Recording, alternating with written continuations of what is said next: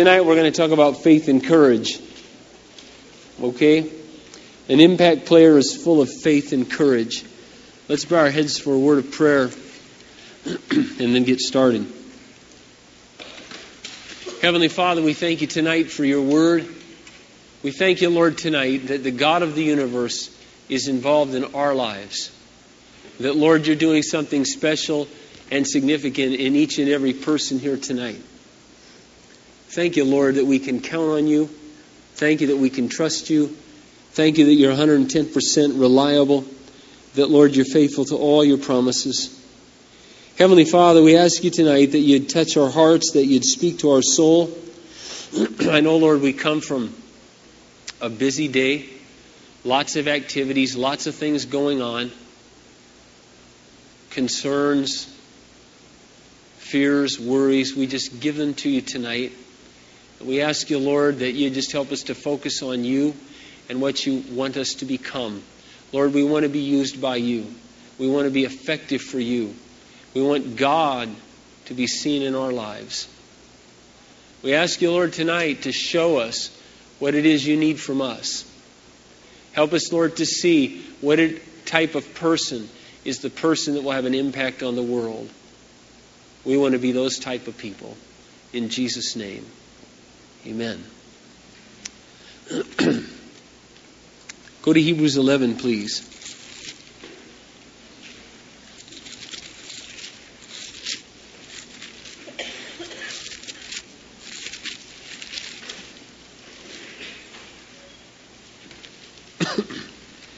When you get to Hebrews 11,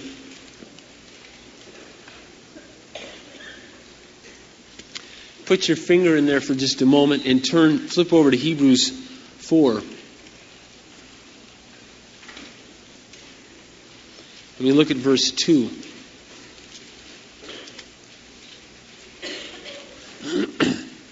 For we also have had the gospel preached to us just as they did. But the message they heard was of no value to them because those who heard it did not combine it with faith.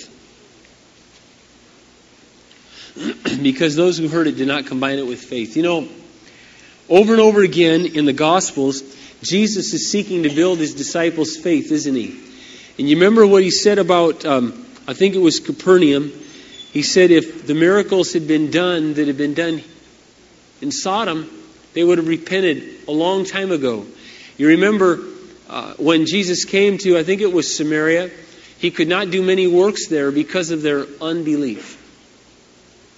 In Hebrews chapter 12, it says, let us run with endurance the race that is set before us, fixing our eyes on Jesus, the author and perfecter of our faith. And then it says, let us run. Let us cast off the sin that so easily entangles us and cast off every encumbrance. You know what the number one sin is that entangles believers? The number one sin. Did anybody tell me what they think it is? What? Pride? Unbelief. What? Unbelief. Unbelief. Have you ever been discouraged? Anybody ever been discouraged? Okay. Do you know why you got discouraged? Have you ever, after you were discouraged and you were encouraged, have you ever stopped and analyzed for a moment? Now, why was I discouraged? Have you ever done that? It's a good thing to do. Good thing to do. Let me tell you a little insight into Christians and humans. Number one reason we get discouraged is because at that particular given time, we are disbelieving what we could be believing. And we are believing a lie. And we are believing that lie to the extent that it is influencing our emotions. I'll show you in a few moments where God commands us, and He commanded Joshua, not to be terrified or discouraged. Told him not to be discouraged. Now, don't take this wrong. Every Christian struggles with discouragement, but God understands that. He's patient with us, but I want to help you understand how we can get regular victory over discouragement. That's only part of what I want to talk with you about tonight. God is not looking for people of great talent. God is not looking for people of great wealth or knowledge. But rather, God is looking for people of great faith. Of great faith. Great childlike faith. Hebrews chapter 11 and verse 1. It says, "Now faith is the assurance of things hoped for and certain of what we do not see." The Berkeley Bible says, faith is the assurance of things hoped for, the conviction of an unseen reality. Okay? It's that as a Christian, you live in a reality that other people don't live in. The reality that most people live in is the reality of their feelings based upon the stimuli coming into their life. And that stimuli is bad circumstances. Right? Circumstances could involve a relationship, could involve a situation, could involve a project, it could involve a myriad of things. Okay?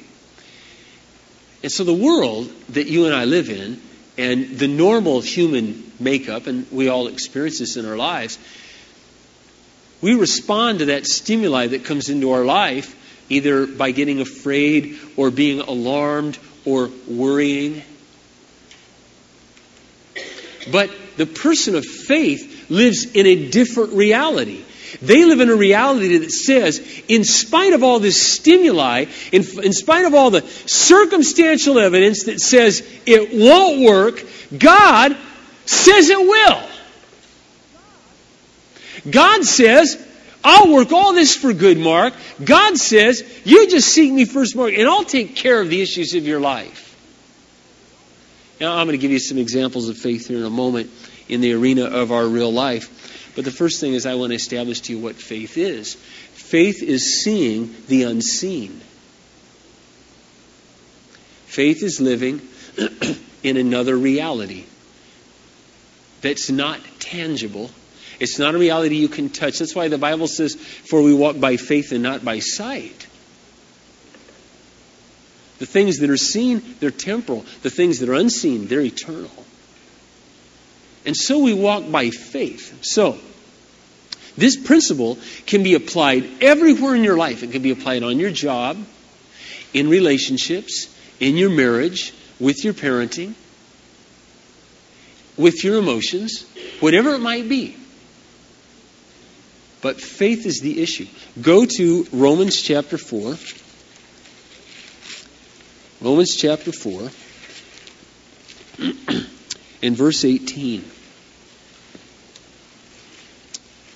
You know, probably one of the most important qualities to possess in your life, or maybe it's not a quality, it's a tangible, intangible thing, is the quality of hope. Have you ever been in a situation where you felt hopeless? You're just in a situation and you looked out around the circumstances and just thought, there's just no hope here. This is just a hopeless situation. That's when faith kicks in. That's when, for a Christian, that's when it calls on our faith. When we go, you know what? Everything here looks really bad. Things are looking really, really bad. Years ago, when Brent and I first got together, it's been 12 and a half years now we've been together. And Brent and I were pastoring together this little church. And we had some pretty wild ideas as compared to what normally the people of this church thought. And so I remember the first series that I began to teach to the believers. It was on servant evangelism. And I had some understandings from the New Testament that I believed in, and Brent believed in them. I ran them by him before I shared them. He said, man, those are really good. We should share them. So I shared them with the church, and at the end of the series, about 20 or 30 people left the church. Because they didn't like the principle of becoming all things to all men. They were uncomfortable with it. They wanted to continue the kind of lifestyle that most of them had been living. And Brent and I, as leaders, we knew that no matter what happens, our mandate from God is to reach the Twin Cities and with our eye on the world with the gospel of Jesus Christ. Our goal is not to pacify Christians. Our goal is to please and honor Jesus Christ by accomplishing His mission. Now, that's a leader. Okay? And we knew we were called to do that. We knew we were not called to win a popularity contest. But I got to tell you, that was my first 5 months being a pastor. And it's first, time he and I worked together. Then we decided, another thing we decided to do was move the church. You saw some of this briefly on Super Saturday, but if you weren't there, I'll give you a little background. Some of the things you didn't hear about. And we decided we needed to move the church 10 minutes south because the facility we were meeting in was rather dumpy. And we felt we needed a situation that was more excellent, that would appeal to people. Well, we took flack for that. Because instead of $300 a month, it was $3,000 a month. We believed Matthew 6:33, seek first my kingdom and my righteousness, all these things will be added to you. We believed it. We believed God wanted us to reach the Twin Cities and that God would back us up whether or not people did or not. Now, to be real honest with you, we started this church with a ragtag bunch of people. I say that in love. I love every one of them. I'm just saying to you that they were co-op hippies. Gothardites. And I won't describe to you what I mean by that. If you don't know, you don't need to know. Okay? And they were not accustomed to the kind of music that you see up here. Many of them were uncomfortable with this kind of music. They were not accustomed to dressing like most of you are dressed in this auditorium tonight. We were a ragtag bunch of people. We believed God wanted us to reach the Twin Cities, and Brent and I were willing to make whatever changes were necessary. And if people wanted to come, they could come. And if they didn't, we were sorry. We loved them, but we weren't going to change our mission. We started out with a hopeless set of circumstances. A hopeless set of circumstances. But in faith, we believe the promises of God. We believe that God told us to go and reach people with the gospel of Jesus Christ. So we came to this auditorium, and about the first 5 or 6 rows right there were full. And I remember the skepticism. There's one thing that I've encountered all my life, but especially as a Christian. There's always people telling me what I think can be done can't be done. It's amazing how many people are always telling me, it won't work, Mark. I have people telling me, you won't be able to raise the money for the rocks. Too close to the last fundraiser. It won't happen. It won't happen. You better do this. You better do that. There's always somebody says, it won't work. It won't work. It won't work. It ain't going to work. Oh, that's a dumb idea. That's part of leadership. Okay? But it's also part of faith. It's also part of faith. And I remember, the snickers when we pointed out to the auditorium, and the first Sunday we were here, I pointed out to this auditorium and said, someday we'll fill this entire auditorium. Look around. We used to keep those closed so it wouldn't look so big to everybody. See? But one day we'll open them and we'll fill those. And then we'll fill it again. And then maybe we'll fill it again. And then we'll start churches in other places. Can you imagine saying that to 80 people sitting in the row there? I don't know if you know what 80 looks like in here, but it's not exactly exhilarating. Now the question you have to ask is, well, Mark, you're just a cocky, arrogant guy. Well, no, that's not true. I'm not saying I've never been cocky or arrogant. I would never have the audacity to believe that Brent and I could pull that off. We used to have a band. Okay? The band. The girl who used to play her piano would cry through every service.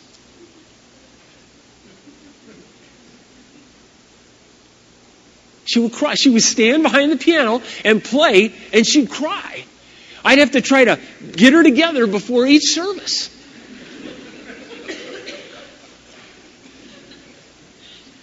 The drummer was okay.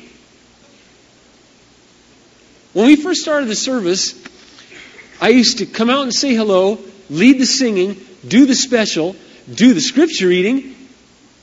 Brent would do the announcements, then come out and teach. Lead the worship on Wednesday, do the counseling, do a parents group. I mean, it was just go, everything. Brent was doing everything. It was just going all the time. Why? Because we believed against all odds that God would take a couple ragtag, ordinary guys and bless us if we believed God. Everybody's telling you, church doesn't grow in America. You might as well leave America. People don't want to come to God in America. You're not going to reach baby boomers. They aren't interested in coming to Christ. Boy, it's a good thing I look around this room, and I won't mention any names, but it's a good thing we didn't buy into that. A lot of you wouldn't be born again tonight if we'd have believed that. If we'd have believed in all the things that everybody said wouldn't happen, that were impossible. See? What I could just tell you one story after another. Let's look at the story of Abraham. So you understand this. Against all hope, Abraham in hope believed, and so became the father of many nations. Just as it had been said to him, so shall your offspring be. Without weakening his faith, he faced the fact that his body was as good as dead, since he was about 100 years old, and that Sarah's womb was also dead. Yet he did not waver through unbelief regarding the promise of God, but was strengthened in his faith and gave glory to God, being fully persuaded that God had power to do what he had promised. You know, the single most critical issue in our life is who we are focusing our heart and our mind on at any given time. Our lives as Christians are designed to revolve around one person and one person alone. And that person is God. You know, I wake up in the morning and in my mind's eye, I see God. I go through my day and in my mind's eye, I see and focus on God. I come to these meetings and I'm remembering it's not about the people, it's about honoring God. My Heavenly Father, my Lord, my Master, my Savior, my Maker, my friend. My guide. God. It's about God. See? And our lives are not about the circumstances, but about God's promises in our lives. So here you've got Abraham. I want you to think about this for just a moment. Abraham was approximately 75 to 80, when God came to him and said, you'll have a child. Now, Abraham never had a child. Believe me, he and Sarah tried. And they went through the motions and they did their part. They never had children. Now, for those of you who don't know much about biology, the concept here is that Sarah was past menopause. I'm not going to describe to you what that means. It just means she couldn't have children anymore. She could not have children anymore. And I don't know if you know much about being 100 years old, but when you're 100 years old and there's no Viagra around, you don't really worry too much about sex. Now, you know, some people want to make you think that's true, but I can just tell you, talking with older friends of mine, the older you get, it's just, you know, not as relevant as it was when you were 25. It's just not. The book of Ecclesiastes tells us that. So you got this 100-year-old guy going, I'm as good as dead. You know, in more ways than one. I'm just dead. You know, I'm 1 foot out of the grave. And my wife, she's dead.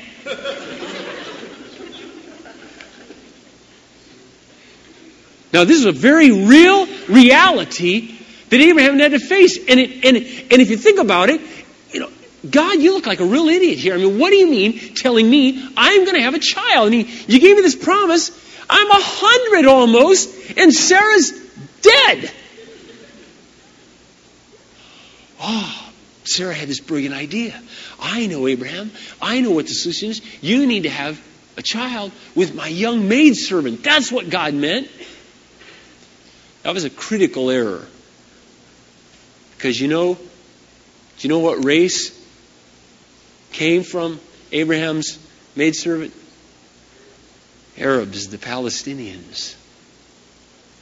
And guess what's been bothering the Jews for the last 7,000 years? The Arabs. Does God love the Arabs? Of course He does. Don't take me wrong. God planned for that. God knew it was going to happen. But if Abraham hadn't gone and taken things into his own hands, why? They wouldn't have had all these problems they've had all these years. But be that as it may, Abraham made a mistake. And he suffered for it. But God didn't take back His promise. He said, you're going to be the father of many nations. God was speaking spiritually. He was speaking physically and spiritually. All right? Well, so Abraham and Sarah did their part. And lo and behold, this wasn't the Immaculate Conception, but this was close. I don't know if you've ever thought about that. This is real close. There was miracle working power here. Sarah should not have had a child. God allowed her miraculously. Imagine, ladies, having a baby at 80. Some of you imagine at 40. Imagine 80 having a child. Now Abraham's probably realized, well, I guess I got to live longer because I got to be a father to the kid. So what does the Bible say here? It says, without weakening in his faith, he faced reality. See, that's the beautiful thing about being a Christian.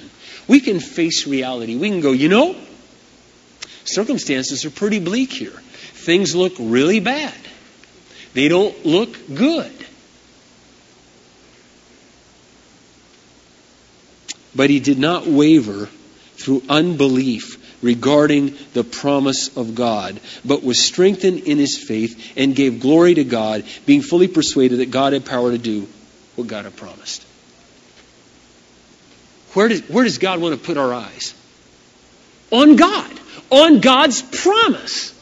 You got to live your life based on promises. If you want to be a person who has an impact in the world, then you got to get into the Scripture and let God give you promises to live your life by. Now I'll share with you a personal promise. I don't usually share this with people very often. It's in Isaiah 49. Many, many years ago, long time ago, God put this desire in my heart to be a pastor, to get into ministry. And I really wanted to live my life for Christ and have an impact on other people. But there seemed to be this problem, and the problem seemed to be my mouth. And every time I turned around, it seemed I was getting rebuked strongly, and often not very lovingly, for my mouth. I couldn't figure it out. It was frustrating. It hurt. At the same time, I knew I need to accept this. God wants to teach me. God wants to work in my life. But I've been rebuked in such a way that if it weren't for what I'm going to show you here, I would have just become hopeless and said, what the heck? I just give up. This is just pointless. This is just pointless. In Isaiah 49, it says, verse 1, listen to me, you islands. Hear this, you distant nations. Before I was born, the Lord called me. From my birth, He's made mention of my name. He made my mouth like a sharpened sword. In the shadow of His hand, He hid me. He made me into a polished arrow and concealed me in His quiver. He said to me, you are my servant, Mark, in whom I will display my splendor. But I said, I've labored to no purpose. I've spent my strength in vain and for nothing. Yet what is due me is in the Lord's hand, and my reward is with my God. Now the Lord says, He who formed me in the womb to be His servant, to bring others back to Him. For I am honored in the eyes of the Lord, and God has been my strength. He says, Mark, it's too small a thing for you to be my servant, just to restore the tribes of Ames, and bring back those in Iowa I have kept. I will also make you a light for the Gentiles, that you may bring my salvation to the ends of the earth. That's exactly how I read this. That's exactly how I read the Bible. The Bible is a personal book. So, let me tell you a little story what happened to me. I was in the church in Ames, and I was a deacon in the church of Ames, and I led the worship, and I did a lot of other things. I wasn't a pastor, but I was a deacon. I had another full-time job. And some things started happening in my own life. There were real needs, no doubt about it, there were real needs in my life. And some friends went to a pastor, told him about these things. They didn't come to me. He invited me over to his house and basically laid into me. It was kind of like a Mack truck hit me. And I said, well, yeah, there are some needs in my life, no question. Okay, maybe I should step down from being a deacon. And this was a very humiliating thing to do because everybody in the church knew me and I kind of knew what it meant. And so I did. And a day later, I had this very close friend. Well, at the time, we were pretty close. We'd been in business together, and we'd, led together. We'd done a lot of things together spiritually. And he came to me and said, Mark, I don't understand this. I know you personally. I think you're a really neat guy. I think God's doing a lot in your life. I just don't think this is right. And I said, well, I think there's merit to it, and I think there are needs in my life. I ask you to pray for me. He said, well, I will, but I still don't agree with it. 2 days later, he called up and said, I was wondering if I could come and visit with you. So I said, well, okay. I was working my 2 jobs at the time, and so I was, home for briefly an hour, and then I'd leave and be gone till 2 a.m. So he came to my house, and I had no idea what was coming. If I had, I probably would have said, I'm too busy. But I guess it's a good thing I didn't know. So he came over, and he opens up the book of James. Now I'm going to show you this. I'm going to read it to you. So you get the sort of the impact. He goes, Mark, I've been thinking about your life. I've been thinking about you. I was wrong about what I said the other day. I want to read you a passage of Scripture. Who is wise and understanding among you? Let him show it by his good life, by deeds done in the humility that comes from wisdom. But if you harbor bitter envy and selfish ambition in your heart, do not boast about it and deny the truth. Such wisdom does not come down from heaven, but is earthly and spiritual, of the devil. For where you have envy and selfish ambition, there you find disorder and every evil practice. He said, Mark, as I've thought about your life, you're really of the devil. Earthly, unspiritual, and of the devil. And I think this is a really good thing you stepped down. And, that's all I wanted to tell you. And he left. Now, I had already had the 1 punch, and now it was the 1-2 punch. And needless to say, I'm an emotional being as well as a spiritual being as well as a human being. And he left, and tears just started to fill my eyes, and I thought, Lord, maybe the whole last 7 years of my life is maybe I really suck. Maybe I really am, Lord. I don't know what to do, Lord. And I didn't tell my wife any of this, and that night, I thought, there's just something funny about this. I can't put my finger on it. It's kind of funny, but the one verse that I hung on to, I clawed into the verse, was the verse where Joseph said, you meant this for evil, but God meant it for good. I felt at the time, but I knew it would be inappropriate to go into attack mode, that there was a little maliciousness here. I couldn't quite put my finger on it.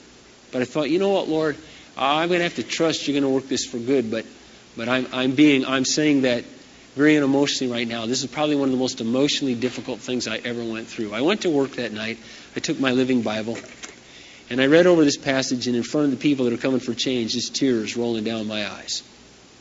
I'm thinking, Lord, this is all I've been working towards for 7 years or 6 years, and geez, maybe it's all gone. Maybe I heard you wrong. A few days later, I read this verse in Isaiah 49.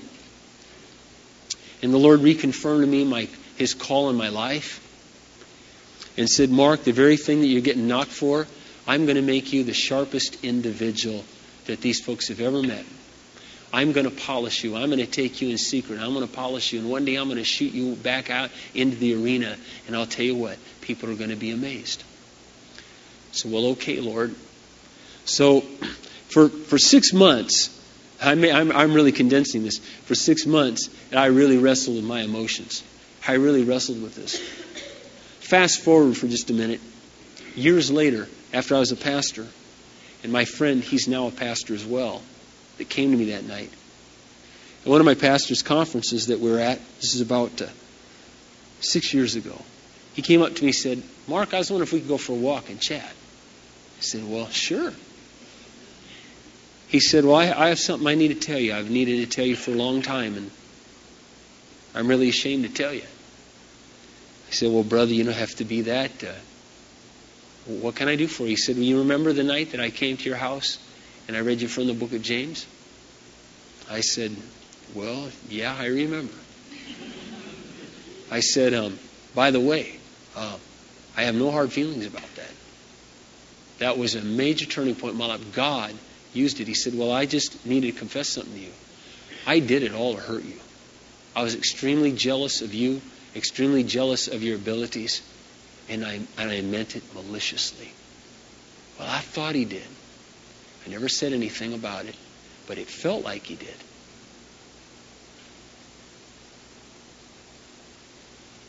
The meek will inherit the earth. Don't you ever, ever, ever give in to what you know God has told you and respond back and smack people. Hold out, wait on God, trust God. Well, something interesting happened.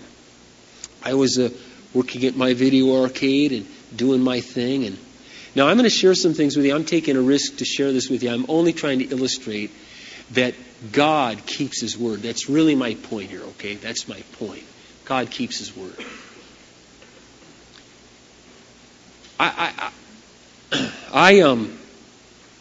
I kind of went into, I became a recluse, mostly because my job demanded it. I was no longer at the church meetings.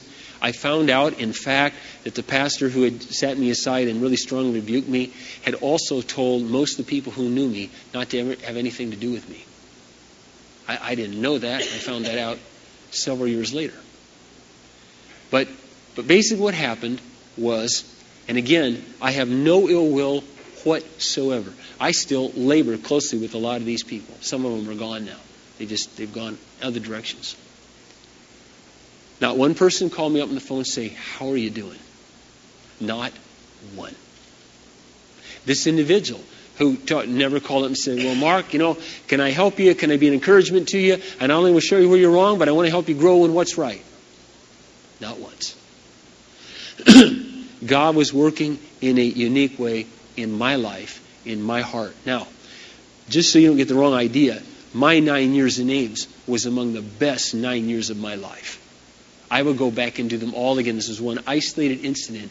Most people's experience there was not like this. This just happened, one scenario in my own life, and I want to make that really clear. So, I'm not at the church meetings anymore. I'm up at Zap Video Arcade. I'm doing my route, and I'm listening to these tapes, and I'm overdosing on these tapes. And I'm listening, and I'm growing like a weed. My wife's growing like a weed. My family's growing like a weed. Pretty soon, I got people coming up to me, going, this was after about a year and a half, when are you going to be a pastor? When are they going to make you a pastor? I said, hey, I'm not the guy to ask about that. That's it to God. I'm just trying to grow. I'm just trying to follow God. You just love your leaders. Let's serve them and love the Lord. So that's what I tried to do. Well, one night I get a phone call from one of the other pastors. Again, not every pastor was involved in every situation. So Brent was one of the other pastors. There was a guy named Terry, and I knew them, but not very well. Terry calls me on the phone. He says, Mark, we're going to have this panel discussion night at our church, and we're wondering if you'd be part of it. Well, sure, okay. I showed up, and I looked pretty different because I had curly hair then. I had a perm. Let me put it to you that way, okay? I'll show you pictures sometime. I was doing all things to become all things to all men. So it's a long story. I'll tell you some other time. So, people were kind of stunned. They'd kind of thought, actually, we heard rumors, Kathy found out later, that people thought we tubed out. Oh, we hadn't tubed out. We were still around going. And Kathy was still coming to meetings, just I couldn't make it to most of them. So the panel's going, and some people are asking questions, and finally someone looks at me and says, well, Mark, I'd like to ask you a question. Somebody asked me a question. And I stood up and began to answer that question. You could have heard a pin drop in that church that night. It was a different Mark than any of them had ever known before. And in 10 years, now that's been a little more than 10 years ago, I become one of the most sought after speakers in this movement. The tapes of the conference I do sell almost 2 times more than all the other ones put together. And in 10 years, we have the largest church in the movement. Now, why do I say that to you? I say that to you because to illustrate simply one simple point. If you are gullible enough to believe God's promises, it's all about God, it's not about people. If you will believe God, nobody can hurt you. Nobody can stop what God will do through your life, but you must have the guts and the courage to believe Him. Do not miss this. God is not a respecter of persons. He is a respecter of faith. He is a respecter of faith. A respecter of faith. Now, do I still need rebuked? Sure I do. Do I still need corrected? Yes, I do. Do I still need polished? Do I still need to learn to use my mouth better? Yes, I do. But I'll tell you what, I get paid to make my living with my mouth now. A lot of people never thought that would happen. You know, it was interesting to me. It's always interesting for me to find out people's views of me. Sometimes they really surprise me. And we were at the pastor's conference this summer, and Brent made a statement, really surprised me. I didn't know this. He said, and he meant this in a really good way. He really did. It just hit me. When I tell you this, you'll understand. He said, God wants us to be men that take risk. He said, let me give you an example. He said, I think one of the greatest risks we've ever taken as a movement was when we recognized Mark Darling as a pastor. I'm kind of sitting in my chair going, how do I take this? I think he means this in a good way. I've come to know Brent long enough to know I think he means that as a compliment. But you know what it reaffirmed to me? I've always been behind the 8 ball. Because people are prejudicial about my personality. Mark comes on strong. Mark's too aggressive. Mark's cocky. Mark's arrogant. See? People may do that with you too. Whatever your kind of personality is or whatever your temperament is. And I tell you this, I thank God for Brent because I think there are a few men that we could have worked with me. And I mean that to his credit. I've learned an awful lot from him, and in fact, I just think the Lord probably have us together the rest of our lives, one way or the other. I think it's been a dynamic combination we would have never dreamed up on our own. But I thought about that. I went home and I just said, Lord, thank you that you believed in me. Thank you that I wasn't a risk to you. Thank you, Lord, that your promises, they come true. God's promises come true. I look back in Psalms. Psalm 112. It says, "Oh, the bliss of the man who greatly reveres the Lord, who takes great delight in his commands. His children will be the mighty in the land." Well, I'm not here to say I think my children are the mightiest in the whole land. But I was recently back in Ames. 3 weeks ago, they invited me to come. They just built a building, and it's just beautiful. They did an awesome job. I'll tell you, those saints are just so dear to me. Many of them I don't know anymore. But they asked me to speak on a Thursday night at one of their kickoff meetings, so I did. And I told them, I said, brothers and sisters, something that I want to tell you. The 9 years I spent in Ames were probably 9 of the best of my life. And you know what? The things I learned here, they all worked. When I left here, I left with babies. But you know what? They aren't babies anymore. And you know what? They've grown up straight and strong, and they love the Lord, and they're serving the Lord. And the greatest struggle I've ever had with my kids is how they wear their hair. Wow, that's tough, isn't it? That's tough. I've never worried once Whether they're going to go out and get drunk, be immoral, break a curfew. I trust them explicitly. Do you know why? Because the promises of God work. Now, you got to understand, some of you don't compare. You got to realize that I got to start from before they were even out of the womb. Some of you only come to know the Lord, and you got a 16-year-old. You know, we can't compare. That's like comparing apples to oranges. God will keep His word to you. But all I'm trying to illustrate is that when we take God at His word, and we believe Him, and we have the courage to believe Him, God keeps His word. The second thing you're going to have to do to believe God is you're going to have the courage. You're going to have courage. Courage to stand alone. I'll never forget, some of you know this story, the first time I met Kathy's family. It didn't go over. I'm not going to focus on that. Just to briefly say, it didn't go over very well. It kind of blew up in our face.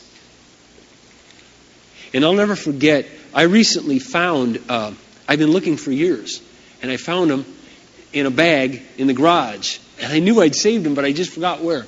The letters, the love letters that Kathy and I had written back and forth to each other. I've given them to my daughter to read because I believe they're a legacy to my kids. They're very different than any other love letters, aren't they, Celeste? They're very different. They aren't normal love letters. You've read some of them, and you know they aren't like, oh, I love you, I can't wait to hug you, baby, I can't wait to kiss. You know, it's not anything like that at all. Okay, it's not. I wouldn't be ashamed to let anybody read these letters. All right? And we were just 19 years old, and you could just see in my wife a beating heart for Jesus Christ. Well, imagine, what would you do? What would you do if you took your boyfriend home, and the first time your parents meet him, they curse at him, they kick him out of your house, and they tell you you will not go back to school, and they're going to have you deprogrammed, and they lock you in your house. I want to ask you, ladies, would you stand by your man? I want to ask you, would you have some second thoughts about this whole thing? You know, you might think to yourself, I don't know if this guy's worth it. There's a lot of other fish in the sea.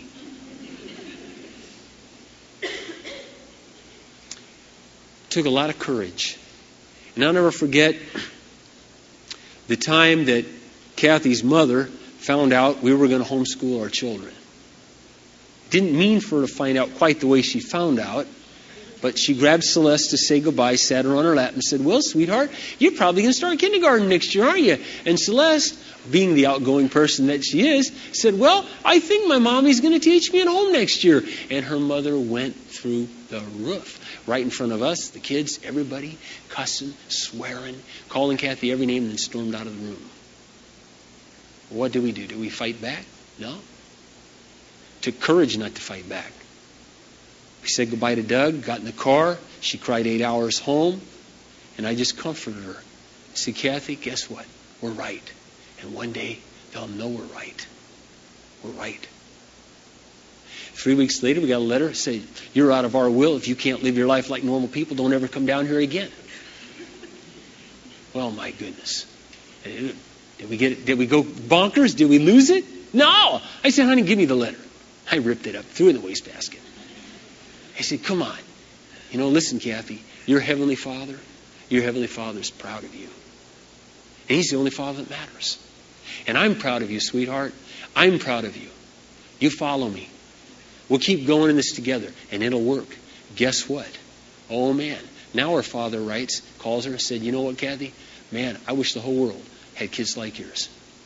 You're the neatest mother I ever met. She never thought she'd ever hear that man say anything remotely close to that. It's going to take courage to stand and follow Jesus Christ. Brother and sister, it's going to take courage. And if you want to be an impact player for God, you've got to have courage.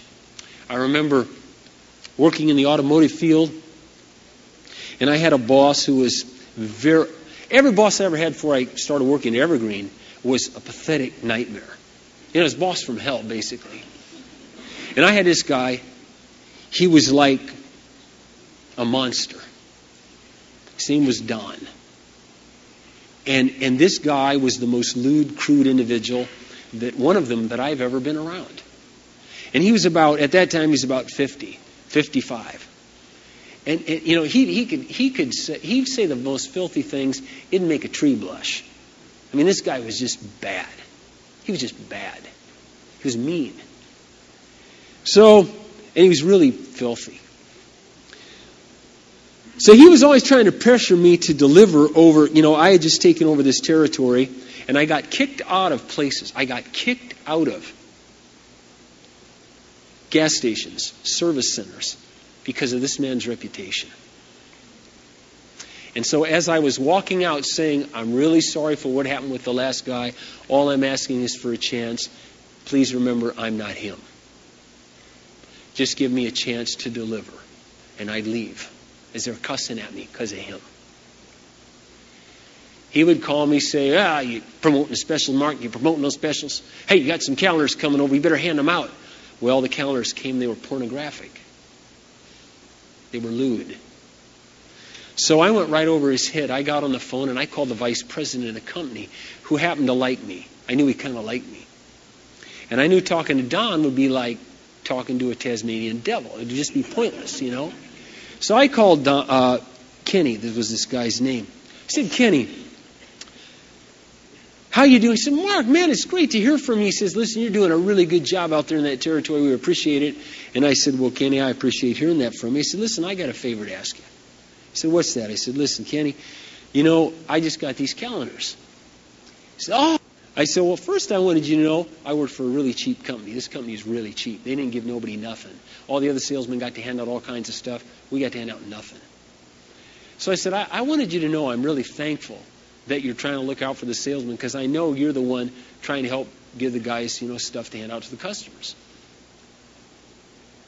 But I said, Kenny, I said, listen, this territory is built not on Don's reputation or your reputation, but it's built on mine.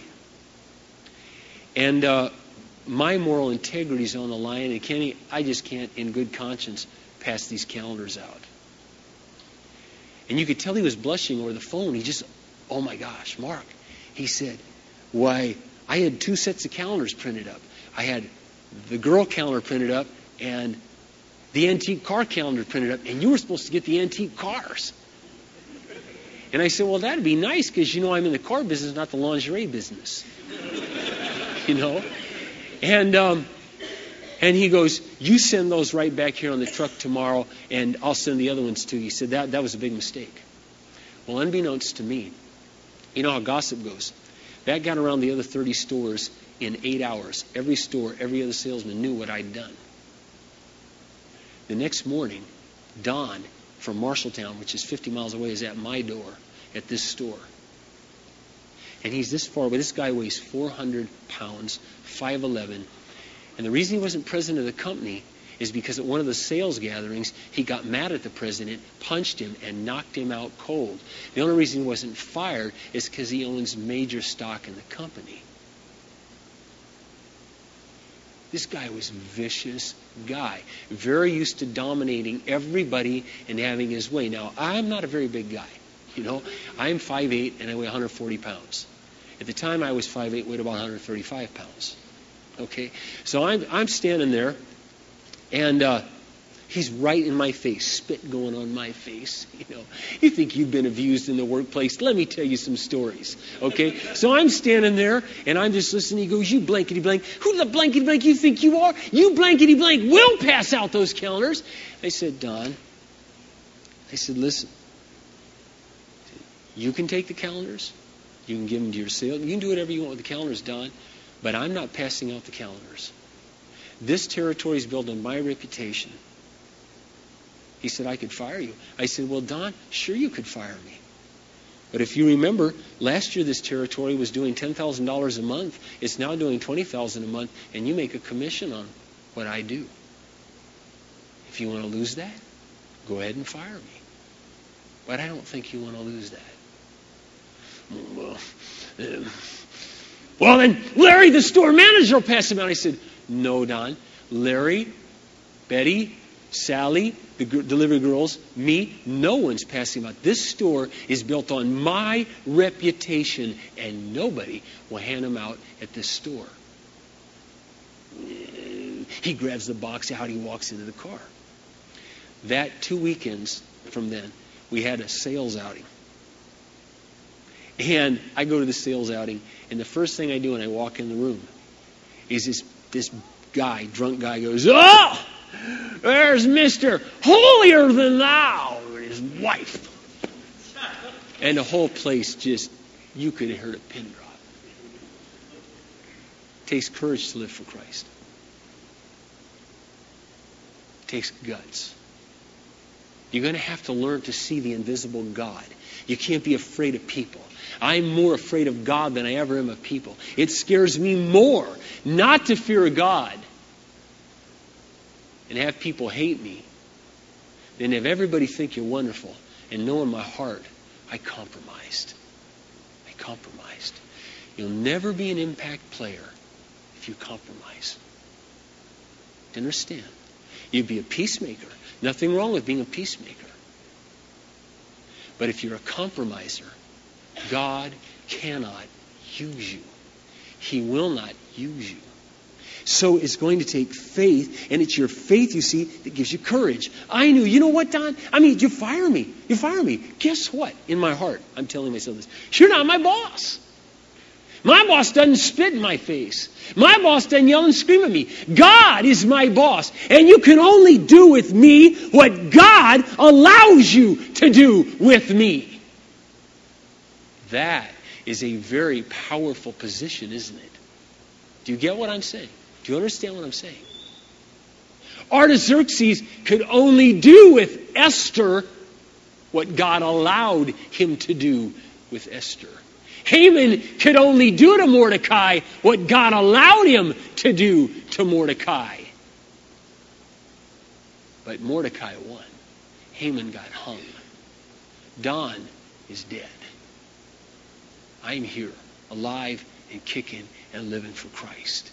My life's working. His family's a mess. Do you understand? You win. You're the winner. Okay? Now that's internal strength. And that internal strength comes from what you believe. And what you believe is determined on who you're seeing in your life. Are you seeing circumstances? Are you the kind of person that's like, circumstances, they're bad. People, they're all bad to me. Or God. God is good to me. God is fair to me. God is merciful to me. God is faithful to me.